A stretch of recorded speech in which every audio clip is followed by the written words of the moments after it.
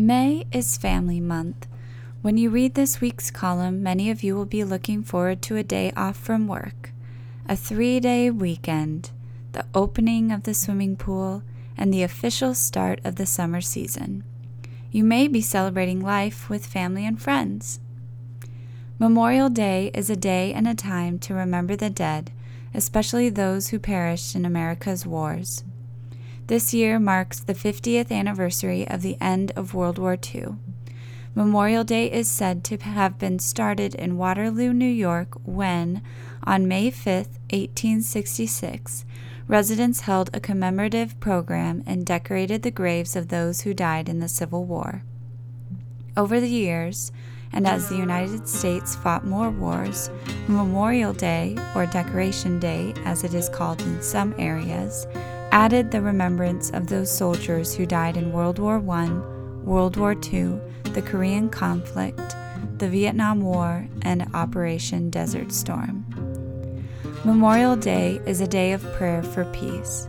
It is a patriotic day when Americans display the flag. Memorial Day has also become a day to honor one's ancestors and family members who have died. It is a day when many Americans will visit the graves of their loved ones and leave flowers on this special day. Memorial Day is also a day to celebrate family and show appreciation for the living members of family and community. As we reflect on this day and the memories of the many Memorial Days of the past, may we experience many warm thoughts on peace. Warm thoughts to ponder.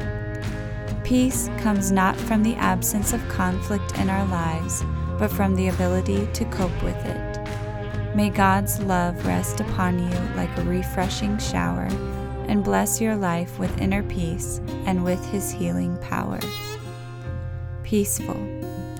Before me peaceful, behind me peaceful, over me peaceful, under me peaceful, all around me peaceful. Navajo.